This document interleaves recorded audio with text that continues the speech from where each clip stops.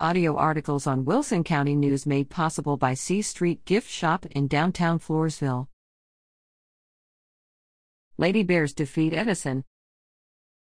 The La Vernia High School varsity Lady Bear basketball team defeated Edison 70-27 at home November 7th. Scores for November 7th defeated Edison 70-27. Q1 13-9. Q2 20-10. Q3 17-4. Q4 20-4. Final 70-27. The Lady Bears took on Lanier November 14th and will travel to take on the Canyon Cougars in a neutral tournament game on Thursday, November 16th at 7 p.m.